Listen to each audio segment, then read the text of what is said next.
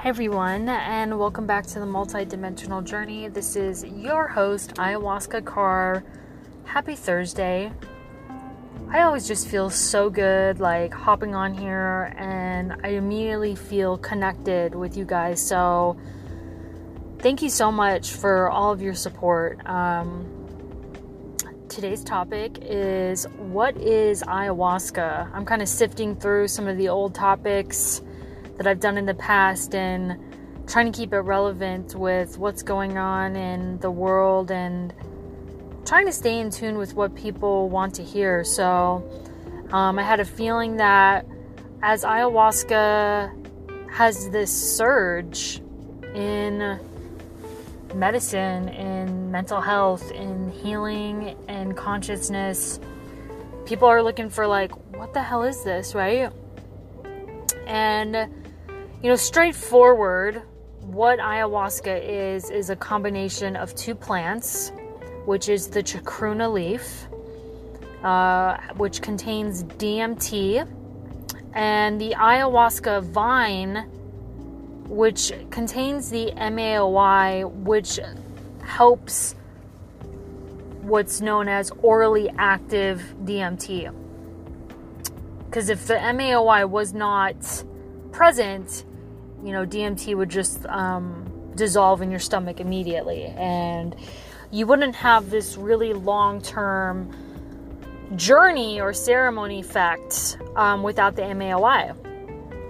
And this is known because when you smoke DMT, man-made DMT, it lasts about 15 minutes.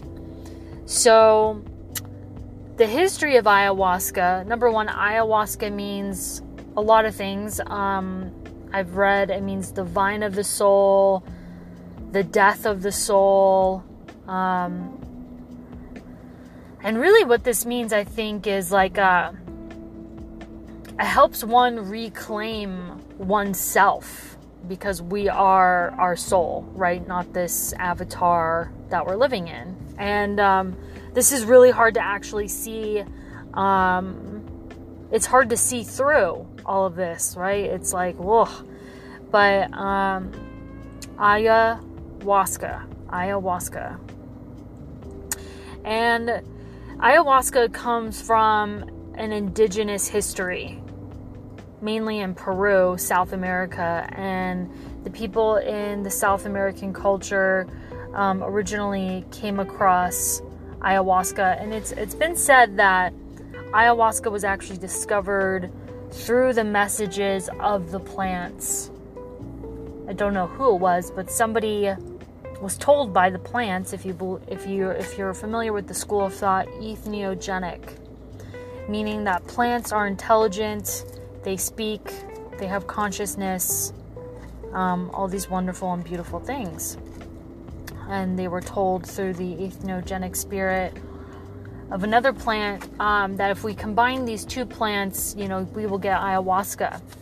And I'm not too sure what day that was or whatever, but and so ayahuasca has made its way into the Western world. And I have been quietly fascinated with this. I do the podcast, as a way to get the word out there and participate. And one day it will be on a much grander scale. But it's kind of, we're in an amazing time with the world of ayahuasca and everything that's happening with people waking up, realizing they can live whatever life that they want. A lot of people are feeling liberated.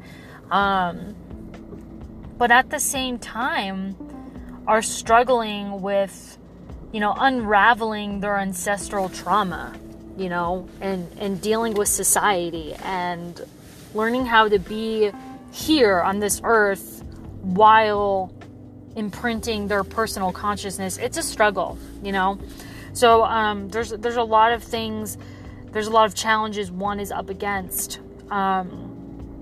And ayahuasca, I think, plays a very large role in those lives, which those people have chosen to have ayahuasca as a part of it. Because you know, whether ayahuasca finds you or not,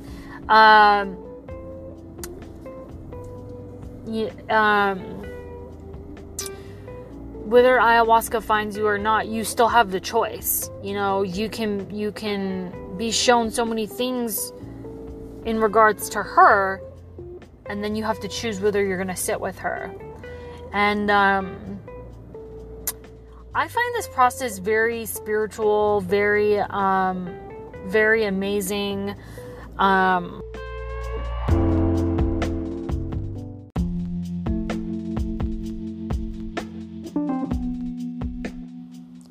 Yeah, the process is very spiritual, amazing. You know, the choice to sit with her, and like, so, and I say her because, so this is another part of like, what is ayahuasca? There's multiple layers, right? And so there's, kind of like this female personality, if you will, although she can show up as a fatherly personality at times too. So it's kind of like during your ceremony or your journey after you ingest the tea, the ayahuasca tea, which is made out of the DMT and MAOI, you kind of feel this counselor enter, which it's like a third, fourth, fifth, whatever you want to call it, party that's like showing up, and you're observing it. At times it just becomes so strong that you just can't even make sense of what's happening. So, and they say her because a lot of healing is happening with ayahuasca, and this is to represent the feminine energy, accessing emotions, memories, getting more in touch with you and yourself, and this is represented by feminine energy. So this is why I say her. And you know, so let's see. And then I mentioned I would talk about the many ways in which ayahuasca can help. And I really recommend, if you're a very scientific person, look up my podcast, How Ayahuasca Resets the Brain. And so ayahuasca helps on a central nervous system level, on a mental and emotional level, spiritual, so many different ways. And how it does it, I'm still fascinated with, you know, and there's something about deep healing that really interests me that can't always be explained, you know, when it comes to true transformation and healing. But a lot of the times, you know, people are just able to confront really difficult memories or parts of themselves that maybe they just would have never confronted or even realized outside of the medicine. Now, can these results be achieved without ayahuasca? Sure. I mean, you know, I'm not a skeptic towards that, but just really deep and profound healing that some, you know, oftentimes just cannot be accessed for whatever reason. And then on top of that, you know, what happens on a group level and like the things that are revealed to you in a group, like a large group versus a small group, versus if you do it individually, day or night, all this stuff, you know, how the healing is received is often affected not only by your set, which is your mindset, but also your setting. So I also recommend looking at the podcast Set and Setting as well to kind of get a better idea of how this healing actually takes place. But